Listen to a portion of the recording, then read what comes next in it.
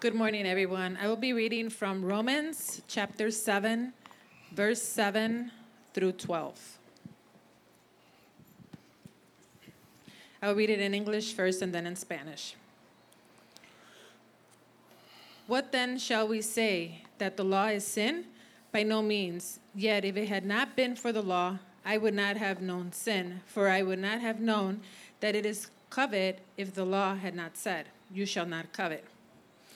But sin, seizing an opportunity through the commandment, produced in me all kinds of covetousness. For apart from the law, sin lies dead. I was once alive apart from the law, but when the commandment came, sin came alive, and I died. The very commandment that promised life proved to be death to me. For sin, seizing an opportunity through the commandment, deceived me, and through it killed me. So the law is holy, and the commandment is holy and righteous and good. We'll pause for just 1 second. We're in Romans 7, verse 7 through 12. I don't know if we can get it up on the screens in the back. That'll be perfect. Go ahead. ¿Qué diremos, pues? ¿La ley es pecado? En ninguna manera, pero yo no conocí el pecado sino por la ley, porque tampoco conociera la codicia si la ley no dijera, no codiciarás. Mas el pecado, tomando ocasión por el mandamiento, produjo en mí toda codicia, porque sin ley, la ley, el pecado está muerto. Yo sin la ley vivía en un tiempo, pero venido el mandamiento, el pecado revivió y yo morí. Y hallé que el mismo mandamiento que era para vida, a mí me resultó para muerte, porque el pecado, tomando ocasión por el mandamiento, me engañó y por él me mató.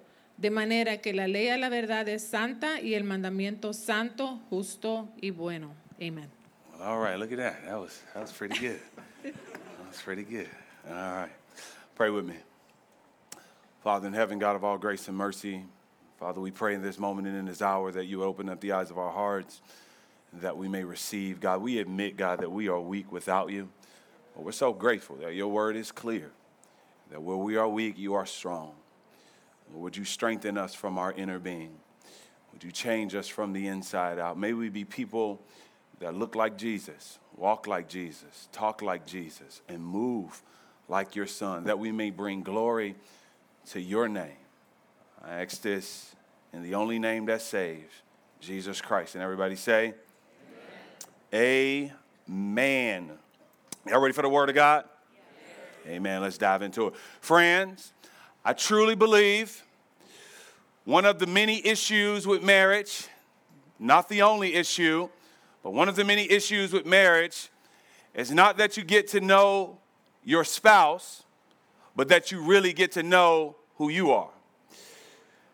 Let me say that again. One of the biggest issues with marriage is not that you really get to know your spouse, but for the first time, you really get to know yourself. Marriage has a way of making us see ourselves. I like the way that B.J. Thompson says it. The issue with marriage is not that you have to deal with your spouse, but for the first time, you have to deal with yourself. Let me let that sit for a minute. Don't look at your spouse. Just keep looking up here.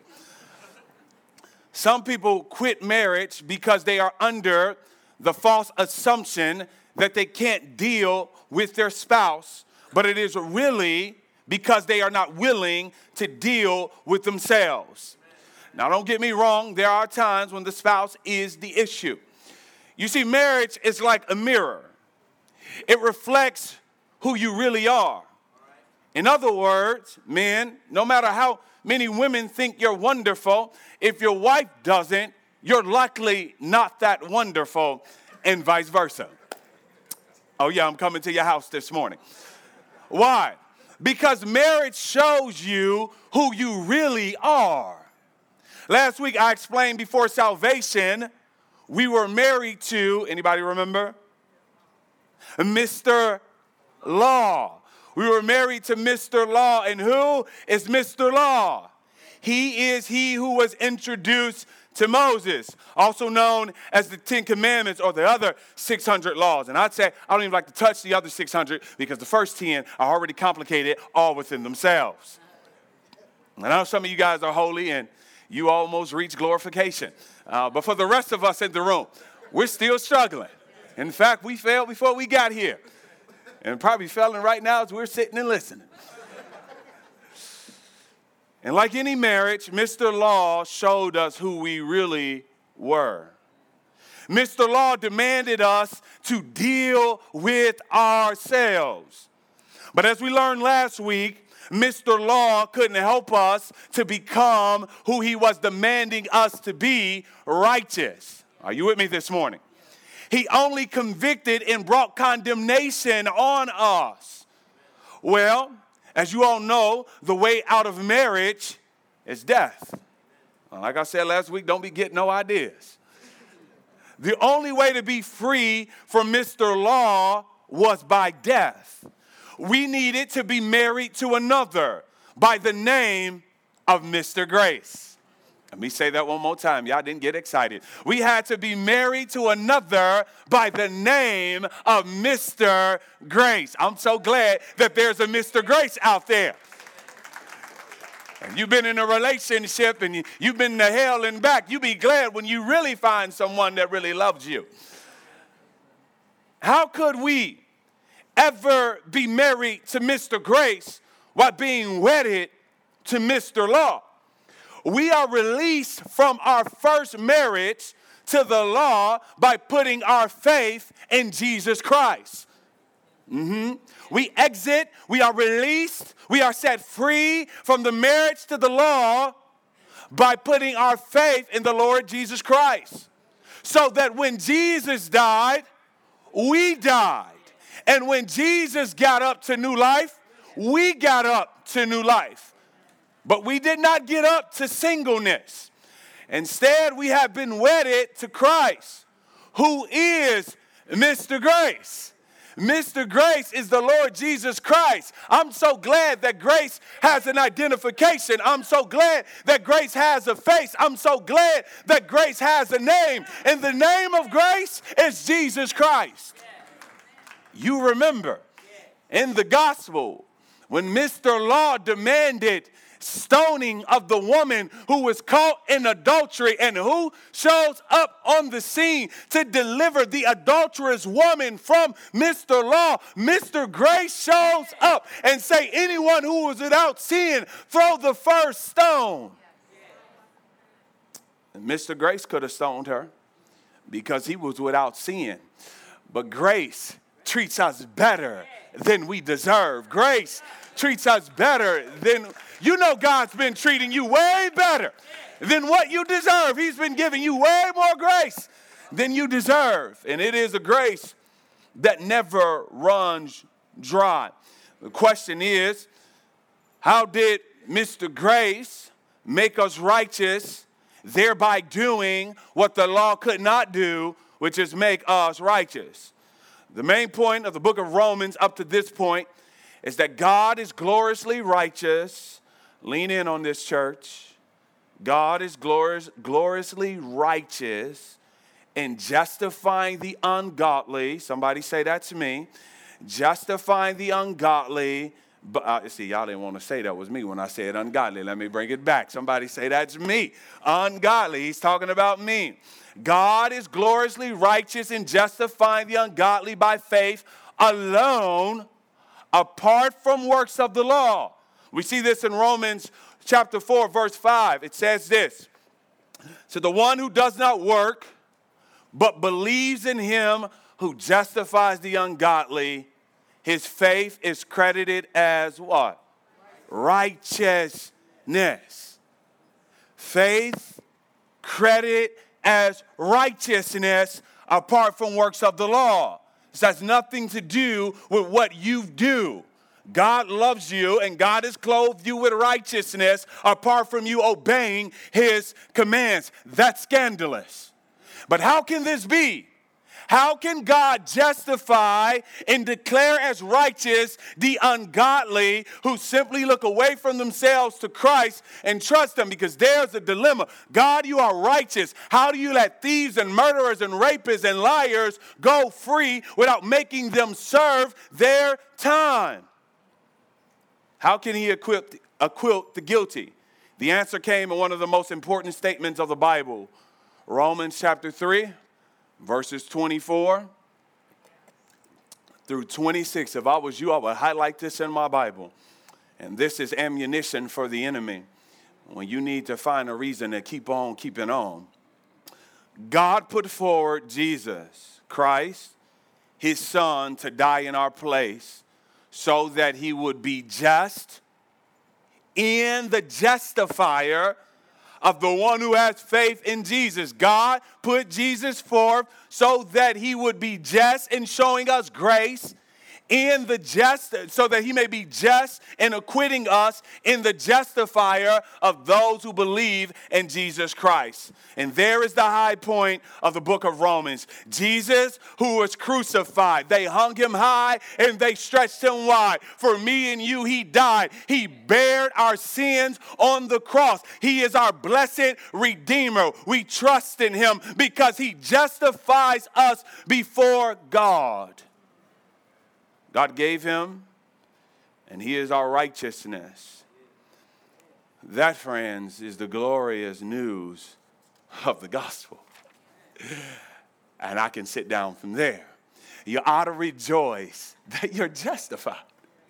That if you died today, if you dropped dead today, and stood before God, God wouldn't send you to hell. You ought to rejoice over that fact that there's no condemnation in your life. Do you know that's good news? That you're at peace with God? We're worried about being at peace with everybody else. You ought to rejoice that you're at peace with God. Your mama may not like you. Your daddy may not like you. But that don't matter. As long as God is good with me, I got a reason to rejoice. Oh, and that didn't help you. He woke you up this morning. You ought to rejoice because he got you out of your bed this morning. God got you up this morning. He didn't have to do it. He didn't need to do it, but he did it anyways. But Paul has a dilemma. And today we must understand that our biggest enemy is not Mr. Law. My biggest enemy is Dexter Harris. I've done more wrong to me than anybody has ever done to me. I wish I showed other people grace as much grace as I show myself. The biggest enemy is within us.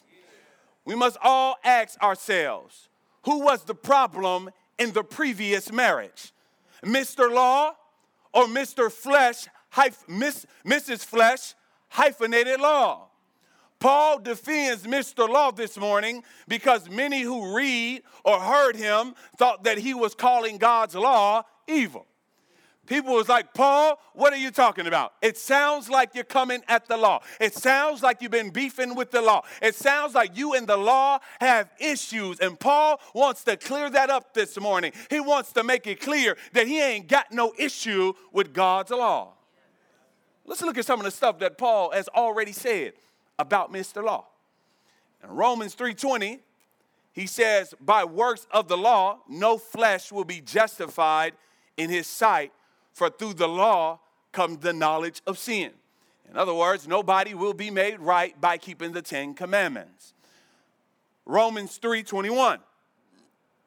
But now apart from the law, the righteousness of God has been manifested. Romans 3:28. We maintain that a man is justified by faith apart from works of the law. He goes on in Romans 4:13 through 14 and says, the promise to Abraham was not through the law, but through the righteousness of faith. For if those who are of the law are heirs, faith is made void and the promise is nullified. Romans 5:20. The law came in so that the transgressions would increase. Romans 6:14. For sin shall not be master over you, for you are not under the law, but under grace. And you have got to imagine that if you are in the shoes of those who were hearing it, in the shoes of Jewish people who in their mind, they thought that their relationship with God was contingent on the law. They thought it was contingent on keeping the 10 Commandments. Their entire childhood, they have known that this is the way to be made right with God. And here comes the Apostle Paul, centuries later, conveying to them that no one will be made righteous by keeping the law. You think about some of the things that your parents instilled in you, and when you go out into the world and people tell you that that's not true or that's not right, something happens on the inside. This is what I've known. This is what I've learned. And so you can imagine that his audience is wrestling with his teaching. And so Paul, as a clever theologian, is weaving the gospel and showing them that God justifies us apart from the law. But I don't want you to get me wrong. I'm not beefing with the law. I'm good with the law. So let me explain why. Paul wants us to see that we are running from Mr. Law. We were running from Mr. Law because he was commanding us to deal with ourselves. That'll make you run from your marriage. A cause to deal with yourself. Paul wants us to see it was a contentious marriage because when Mr. Law was telling us the truth about ourselves, we didn't like what we saw in the mirror. The law was not the problem then, and it's not the problem now. It was our sinful nature in Adam before salvation, indwelling sin after salvation. And what is indwelling sin? We found out last week that the gospel not only takes away the penalty of sin, but it takes away the power of sin. The gospel doesn't just take away the penalty of sin, but it takes away the power of sin. He who has begun a good work in you will bring it to completion. God don't only take away your guilt, but he gives you power over sin in your day-to-day life. The gospel takes power away from sin by setting up a new kingdom in our hearts. And what comes with a new kingdom? A new king. Jesus is Lord and sin is not. You missed your shot right there. Let me give it to you again. Jesus is Lord and sin is not. With the new king comes a new kingdom. The kingdom brings new desires. The Holy Spirit indwells in us. And we have new desires, holy desires. We want to please God. We want to serve God. We want to grow in our spiritual life. An example, we want to put others before ourselves. Some of y'all like, I ain't there yet. Y'all got to keep praying for me. I must not be saved. Nobody come before me. All of these are good and wonderful signs of genuine grace in our lives. God has given us a new nature. But in every kingdom, there are always enemies looking to steal the throne. In every kingdom, there are always enemies looking to steal the throne. Sin may be off the throne, but sin is not all the way gone. Sin remains lurking in the shadows of our inner being. Sin goes where we go and even speaks to us sometimes. You ever had sin speak to you? Come on now. You ever had it late at night? You just chilling. You just minding your business. And here comes sin. Hello. How are you? I'm the other you. I thought you died, man. I'm back from the dead. And then what does sin try to do? It tries to take control. It wars against who? The Holy Spirit within. Do you know that after salvation, a war begins? And where? Inside of us. Which is why we say, before I came to Christ, it seems like everything was okay. Now that I'm in Christ, it feels like all hell is breaking loose because a war has kicked off. Sin wants the kingdom back. And the best way to explain this is by the show Flash. Hopefully I get this right, Ken. There's a character on there by the name of Caitlin Snow.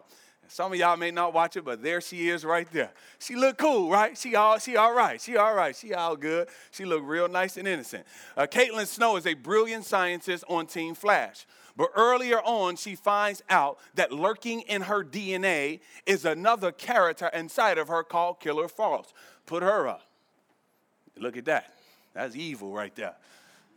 Killer Frost is in her DNA, and she did not know that Killer Frost was inside of her. But one day, Killer Frost surfaced herself, and Killer Frost is different from Caitlin. She wants Caitlin to do bad things, and at times, she would ask Caitlin to sin. There was a war going on inside of Caitlin. Sometimes she's Caitlin, and sometimes she's Killer Frost. Sometimes she's nice, and sometimes she's mean. Sometimes we want to walk with God, and sometimes we want to walk with the world. Sometimes I want to praise him, and sometimes I want to go do my own thing. Sometimes I want to control myself, and sometimes I don't want to control myself. Sometimes I want to cuss you out, and sometimes I want to forgive you. Am I talking to anybody? Can anybody relate? Sometimes I want to be in light, and sometimes I want to be in darkness, depending on what time you catch me. I hope you catch me in light. You don't want to catch Killer Frost. Some of y'all had some Killer Frost moments this week. Some of y'all had them on a car ride here. Y'all was like, I got to get to church. I got to get to church. Oh-wee. You know when it get bad, you got to turn your praise music on. When you hit your radio, but 92.3 is still on, so yeah, that ain't what I need, that ain't what I need. Came through dripping, no, not that. Came through holy, yeah, there it is right there. All right, now I'm ready to go. That's how it is, I'm just being real. Now let me give you some scripture so that you know that I'm not lying about this. Galatians 5:16 says this, but I say walk by the Spirit, and you will not gratify the desires of the flesh. For the desires of the flesh are against the Spirit, and the desires of the Spirit are against the flesh. Do you see the war? For these are opposed to each other to keep you from doing the things you want to do. Friends, there is a war on the inside. All believers have a war going on in the inside. Sin versus the Spirit at war. But Paul wants to make clear and get the law in the clear by showing us that Mr. Law had nothing to do with our failure to please God. Watch this. What then shall we say? This is him in the verse. What then shall we say? That the law is sin? By no means. Paul wants to be clear that his teaching on salvation by grace through faith is not a knock on the law. Paul has no beef with God's law. Paul is like when we were married to Mr. Law, he wasn't the problem. Mr. Law was telling and demanding righteousness out of us. Now, come on, church. God's law is good, right? It is holy. It reveals God's character to us. Think about it. Mr. Law told us not to have any other gods before God. Is that a bad thing? No. God is worthy of all praise. He's worthy of your deepest affection and your undivided attention. There's no one like God. There's none beside him. He is the one who is and is to come. Before there were stars or moons or frogs or crickets or anything, it was God all by himself. And Mr. Law said, worship him and worship him alone. There's nothing wrong with that. Mr. Law also told us and commanded us not to steal. I say not to steal now. This is the good thing, right? Nobody wants anybody stealing from them, right? You want somebody coming up in your crib taking your stuff? Not at all, especially your Jordans. If you got some J's, you don't want nobody taking your J's, do you? Come on, somebody. I knew I had a couple Jordan fans up in here. I don't want to have to go back to a Killer Frost. You feel me? Mr. Law tried to instruct us on the path of righteousness. The law stands for love and righteousness. How much better would the world be if we all just listened and obeyed Mr. Law? The world would be a better place. The psalmist says it like this: blessed are those whose way is blameless, who walk in the law of the Lord. Blessed is he whose way is blameless and who walks in the way of the Lord. If we were to follow the law, it would actually produce life. It would actually lead us to a fruitful life. But because we are sinners, the law cannot help us. Only in a few ways. The law reveals sin as sin. Watch Paul. Yet if it had not been for the law, I would not have known sin. If it had not been for the law, I would not have known sin. For I would not have known what it is to covet if the law had not said, you shall not covet. The law is a good teacher. I was having a conversation with one of the guys in our church about pool tables. He was explaining to me the lengths they go to be sure that the pool table is level and exactly right. There's a science to this thing. I didn't know. I just thought you put the balls on the table, you take the stick, and you just get going. But come to find out, it is critical that the table is level. And there's only one way that they know that the table is level. They use this little instrument, and if you're good with working, use this thing called a leveler. And what this leveler does is it lets you know if the table is leveled or not. And how do you know? That little bubble right there in the middle lines up. It gets right there in the middle to let you know that everything is balanced. But friends, there's a greater leveler called the law of God. And it reveals to us that we are morally out of balance.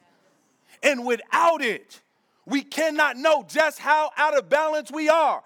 Because if we were to be honest, we may say that we're sinners, but we don't know how deep we are in sin. We don't know how jacked up we are. Let's be honest. We look at the person next to us and say, I'm bad, but I'm not that bad. I know I did this, but look what you did. And every time you get into an argument in your own marriage, who comes up in the inside? There's a little lawyer down inside of all of us that comes to plead our case. Every time, you know you did this, but you ain't say when you did that. But what about this? What about this? That's why we need the law of God.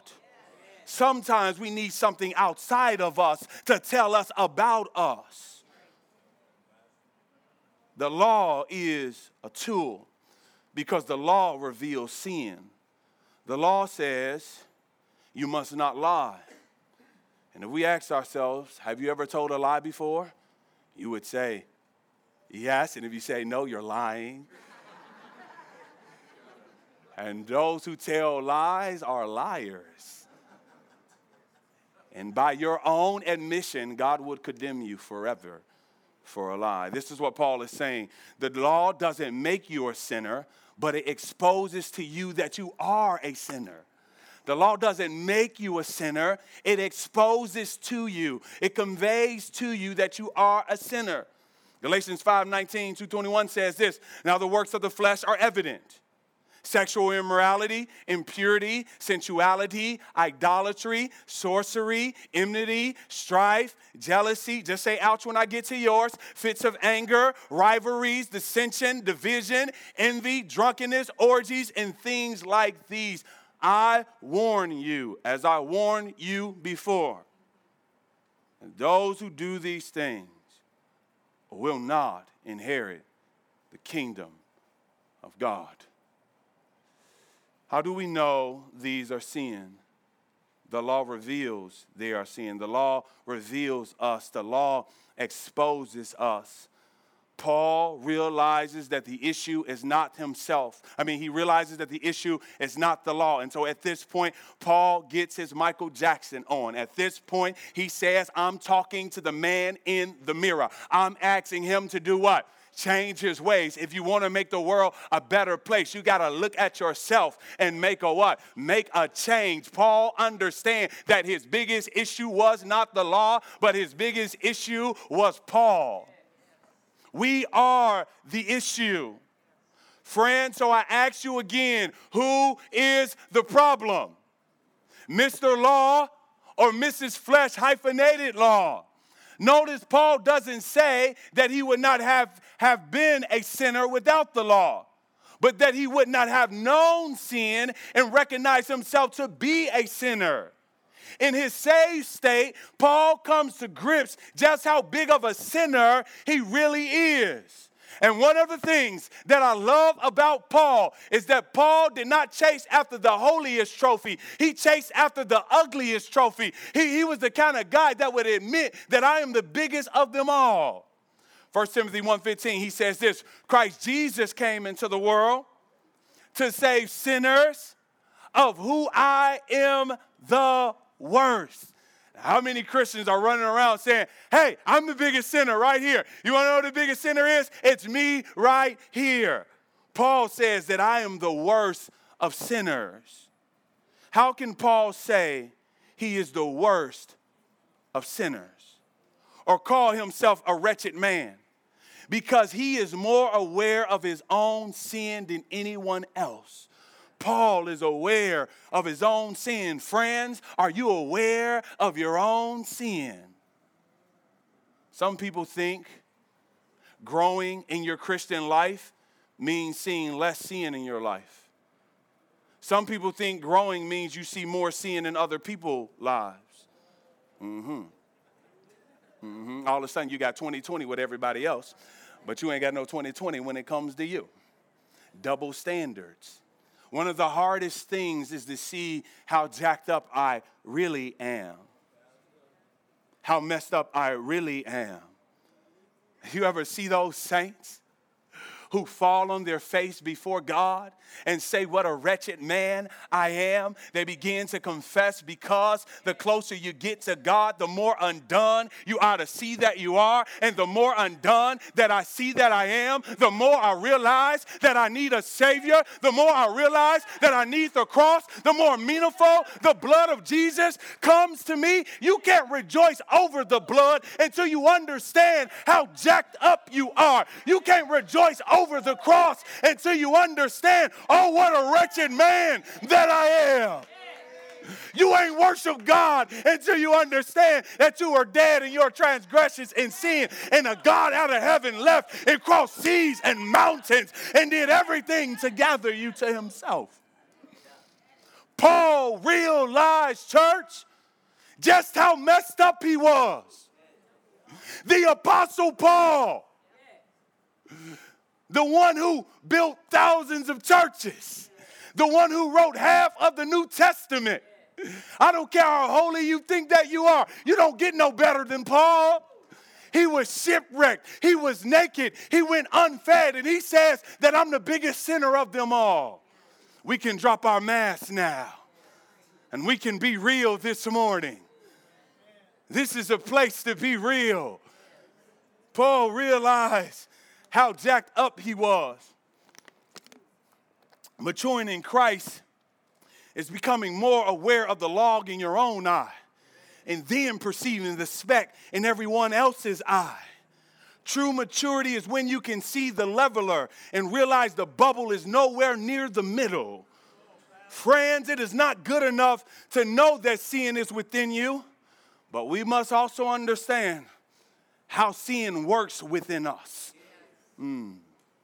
Friends, it is not good enough to know that sin is within you, but it is critical, it is vital that we understand how sin works within us. How does indwelling sin work inside of the born-again believer? How does indwelling sin wages war in us? What are the tactics? Paul explains. Number one, sin uses the law to create all kinds of evil desires. Look at what he says. But sin, seizing an opportunity through the commandments, produced in me all kinds of covetousness. Now hold up, Paul. Sounds like you're saying that sin worked through the commandments to produce coveting in you. Is that what you're saying? I thought the commandments forbid coveting. So how did the commandments produce coveting in you? Friends, let's understand what coveting is. To covet simply means to want something that isn't yours. Jealousy, desiring what someone else have from their wife or their husband to their car. This is also known as haters. Pretty sure you guys know who they are. Yeah, to shake my haters off. These are also known as haters. Everybody walking with you is not for you. Paul said the command did the opposite in him of what it demanded out of him. He said that it produced all kinds of covetousness. Produce in me, the word that he used is katazama, means to work out something. And I just said it the way I felt it. It means to work out something, to bring something about, to accomplish, to carry out a task until it is finished. Instead of producing what the law intended, which was a crop of contentment, it produced a crop of covetousness. Paul said, I got up and I decided not to covet, but my rebellious flesh took over and caused me to covet in ways that I didn't even think was possible. You ever sinned in ways you didn't think you can sin? You got that, you know you get that creative, but you got that creative. Come on, can we be honest this morning? I done some things that I thought I'll never do. And not only did I do things that I thought I'll never do, I got creative with the things that I thought that I'll never do. All right, y'all ain't gonna talk to me this morning. Some of y'all like, I don't know what he talking about. Girl, I'm with you, girl. I don't know what he's talking about. Okay, so let's see this. Let's see how this works. The command of God goes to the ears of Paul, thou shalt not covet. By the time the command hits the human heart, because the heart is wicked, the heart says, thank you. I was not even thinking about coveting. But that sounds nice right about now. Wouldn't you like to have their car? Wouldn't you like to have their wife? Wouldn't you like to have their husband? Wouldn't you like to have their camel? Some of y'all are rich and got camels. Don't you play like that. So it goes down, it goes through the ears, it goes down to the heart. Our hearts are wicked, and it takes that command and it reverses it. Number 2, the law awakens the flesh. It does this by awakening the flesh. The command goes through the ear, down to the heart, and it awakens the flesh. For apart from the law, sin lies dead. Dead here I take to mean dormant, inactive, lifeless. The law actually stirred up sin in Paul instead of restraining it. There was nothing wrong with the law. The problem was with Paul, who was sinful and selfish. The law stirred the sin that was in Paul's life already. Let me explain it this way. Let me use motion lights. It looks like motion sensors. If there is no one in the bathroom, the lights are off. Are there lights in the bathroom? Yes. Is there energy to cause the lights to come on? Yes. So what happens the moment the sensors detect motion? Boom, the lights come on. Did the motion create the lights? No, the motion caused them to come alive. What Paul is saying is that the law is the motion and sin is the lights. And when our flesh hears that it cannot do something, boom, the flesh is turned on and say, I want to do that. There's another way to illustrate it. I heard a story that several years ago, a high-rise hotel was built in Galveston, Texas, overlooking the Gulf of Mexico.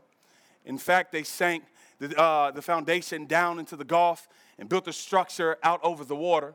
When the hotel was about to have its grand opening, someone thought, what if people decide to fish out the hotel window? I mean, people do stuff like that. So they placed signs in the hotel room, no fishing out the hotel window. Many people ignored the signs, however, and it created difficult problems. Lines got snarled, and people in the dining room saw fish flapping against the picture windows. The manager of the hotel solved it all by taking down the little signs. No one checks into a hotel room thinking about fishing outside of the window. The law, although well-intended, created the problem. You see, the law awakens rebellion in us. When the flesh is told what not to do, It wants to do it. I see this in my 2-year-old daughter all the time. The thing that I tell her she cannot have is the very thing that she wants to have. So I tried to reverse it. The room she can go in, I tell her she can't go in that room. See if that works. We see this also in Romans 8:7. For the mind that is set on the flesh is hostile. To who? To God. For why? For it does not submit to God's law. Indeed, it cannot. You see, the flesh is hostile to God's law. It wants to fight on sight. It ain't trying to wait. It want to beef with the law as soon as it sees it. The flesh and the law do not get along. It reminds me of my older brother and this guy in the neighborhood. Every time this guy would see my brother, he'll be on chill. But the moment he seen my brother, he wanted to fight him. Friends, there's an enemy on the inside of you that wants to fight against God, that wants to rebel against God. The flesh wars against God. Paul goes on to say, I was once alive apart from the law. Alive here is not eternal life or spiritually alive, but rather I was alive with coveting. I was at the hotel just fine before I saw the sign. We might say it, I was just minding my own business.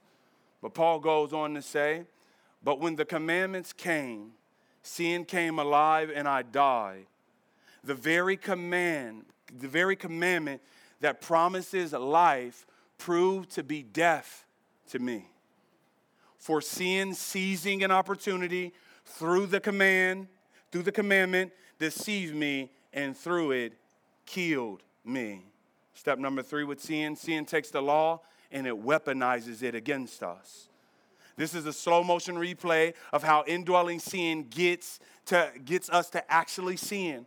We see here that sin weaponizes the law. Sin takes something good and uses it to create an alternative evil desire. The very command is weaponized to create desires to do the opposite of what the law has asked. In other words, the law says don't do that, and the flesh says how wonderful would it be to do just that. Paul is like the law is good, but sin uses it for evil. Just like fire is good, but if you put it in the wrong hands, they'll use it for evil. You see, the law, when used rightly, that is when instructions are obeyed, many good things could come about in our lives. It was originally given by God as a rule of life for Israel, and it was a guard to promote life. God gave this law to Israel to protect them. But instead, what do we get out of Israel? All kinds of sin. And what is the main goal of sin? Sin wants to completely take over. Friends, sin doesn't want an inch of your life.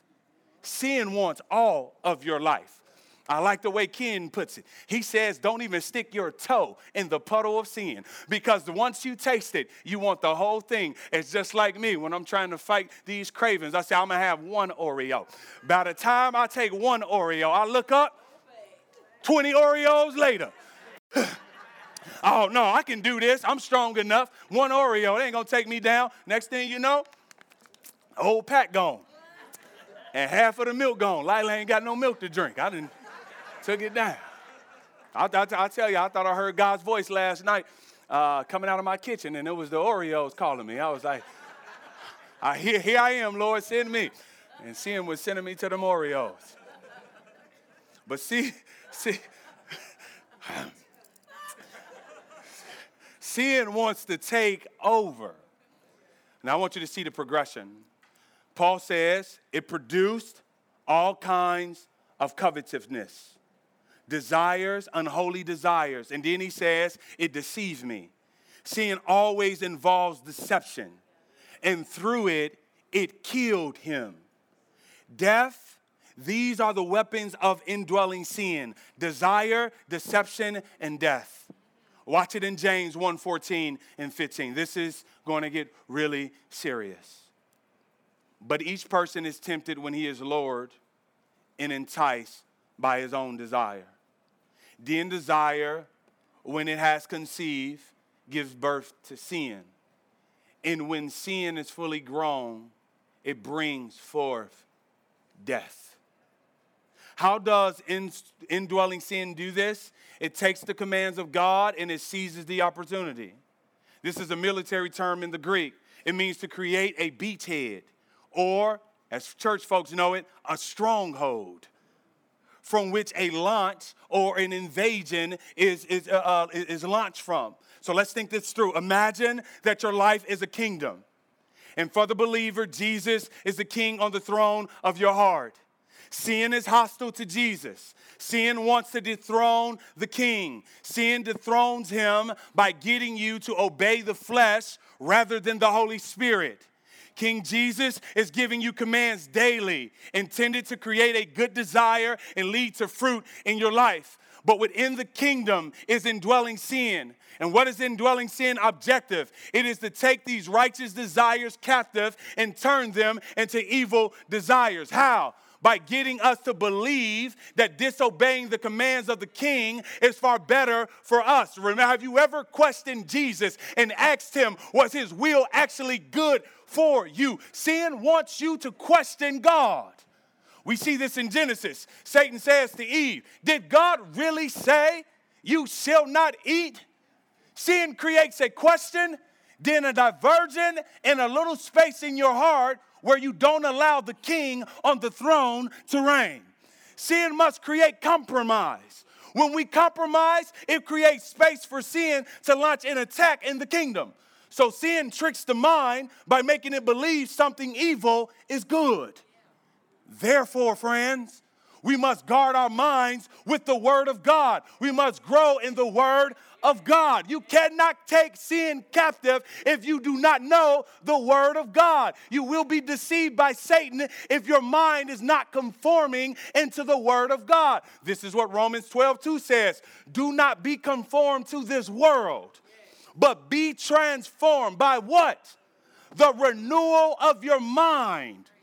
Some of us, we get saved, but we're not growing in the word of God.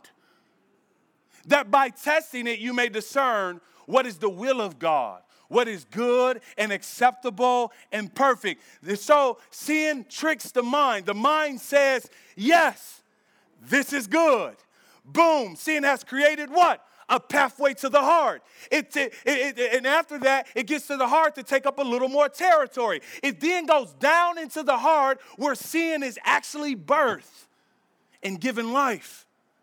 The heart takes the thought and it turns it into a desire. This is why Proverbs 4:23 says this. Keep your heart with all diligence, for from it flows the springs of life. Sin gets in the mind. It deceives. It says something is evil is good. It goes down to the heart. When it gets to the heart, which is the factory where all our desires come from, the heart says, yes, I want it. And once the heart says, I want it, the heart sends it where? It sends it to the wheel. And the wheel says, let's go do it. And all of a sudden, you're giving your hands and your mouth and your feet over to the things of unrighteousness. This is why Paul says in chapter 6, do not present your members to sin as instruments for unrighteousness, but present yourselves to God as those who have been brought from death to life, and your members to God as instruments of righteousness. Friends, the more we conform our minds to the word of God, the more we shield ourselves from the deception of sin. And don't you think for a moment that you're smarter than Satan. And don't you think for a moment that you're more powerful than indwelling sin. Friends, you need to know the word of God. Satan makes really, really, really, really good counterfeits that looks just like the real thing. Can I use my banking illustration for a moment? I want to make sure that I'm coming through. When we were in banking, you know that there were millions of counterfeits, but they never made us study counterfeits. They made us study the real thing because they knew if we knew the real thing detail for detail, that when counterfeits came through, we would be able to detect it easy. I remember one time a guy had a counterfeit bill. He gave me a bunch of money. There was real money mixed in, and there was a counterfeit bill. I was just counting. I wasn't even looking. By the time I got to the counterfeit bill, I said, that's not the real thing, friends. When the word of God gets down on the inside and somebody starts talking some crazy stuff, and when sin starts talking, you say, that don't sound like Jesus to me. That don't sound like the word of God to me. I got to get away from that. Many saints have fallen into all kinds of false gospels because they're not understanding and growing and maturing in the word of God.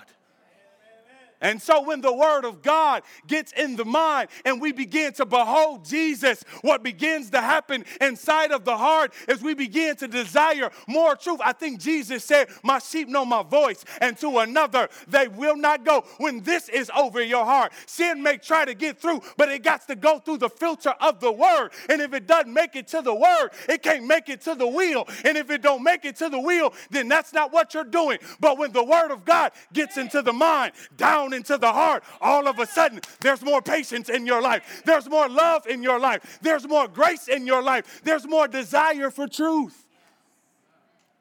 Romans 6:13. Paul is clear, do not give our members over. Sin wants to destroy you. It doesn't want to build you up. And I don't know what you're going through right now. And I don't know what sin you're playing with. But can I encourage you that sin has nothing good for you? Jesus is better than sin. As Christians, we are always at war within ourselves. So a Christian is a divided individual. There's no war within the non-Christian. But the moment you become a Christian, now the battle begins. Now the strongest temptations come. And the war within begins. Why? Because we are justified. We are redeemed. We are in union with Christ. But we are still fleshly. We remain in bodies that are not yet glorified. But the thing that I love about Scripture is that it does not leave us to ourselves. Our hope to overcome this indwelling sin is not by looking to myself. A lot of reasons that Christians go wrong is when they see that they're struggling in an area, they try to pull themselves up by their bootstraps. But instead of looking to yourself, as Paul said last week, you ought to look to Mr. Grace. You ought to look to Jesus, because when you look to Jesus, he gives you the power to overcome. The old saint said, blessed assurance, Jesus is mine. Oh, what a Savior. Amen and amen. I love the way that Philippians put it. It says, I am sure of this, that he who begun a good work in you will bring it to completion. I said he who has begun who began the good work in you. You know that you didn't just come to God overnight. God came to you, and God who started the work in you is going to bring it to completion. I've never known God to start a project that he doesn't finish. Once he put the down payment on you, he assured you that he's going to bring you into his kingdom. Every day that you get up and you're still believing, you ought to give God praise, because the only reason I'm still walking in his grace, I'm still walking in his mercy, is because God is for me and not against me. Paul says, I am sure of this. I am sure of this. I am sure of this. I am sure of this.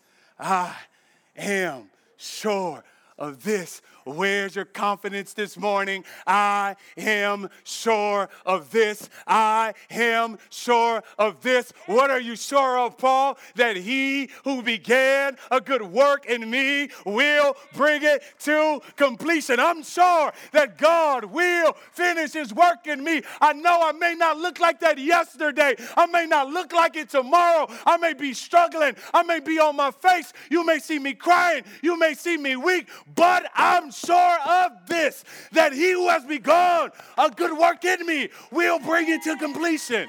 Who am I preaching to this morning? Can I preach it how I feel it? I'm so glad that he who's begun a good work in me will bring it to completion, because if not, my marriage would have fell apart a long time ago. My children would have been lost a long time ago. I wouldn't be preaching today if he who begun a good work in me didn't bring it to completion. God will bring it to completion. And now unto him who is able to keep us from falling and to present us faultless before his glorious presence. To the who?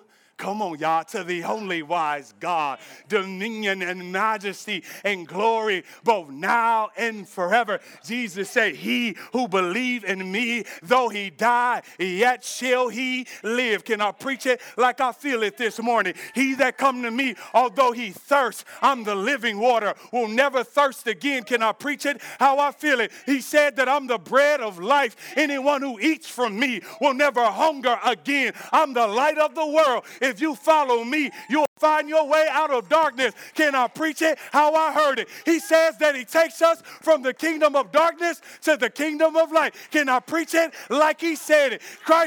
Paul says, better to be in Christ than to be into the world, because to die is to gain and to live is to Christ. He says, I count my life of nothing at all, that I may finish my race. Come on, somebody. God is able to do exceedingly abundantly above all that you may ever think or even ask. Let me keep going, because in the book of Romans chapter 8, he says, if he did not spare his own son, how will he not also with him give us all things? In other words, if I gave you the greater, I'll give you the lesser. If you just stay with me and stick with me. Oh, I want to go back to the Old Testament, because he took Moses out of Egypt. He walked them across the Red Sea. Oh my goodness, the sea is there. How are we going to get through it? God spreads the Red Sea. His people walk through it. Pharaoh comes after them and he drowns them. God is able to do exceedingly abundantly above all that he has said or even asked. Friends, we got to learn to stand on the promises of God. The word of God says all of his promises are yes and amen in the Lord Jesus Christ. God be glorified.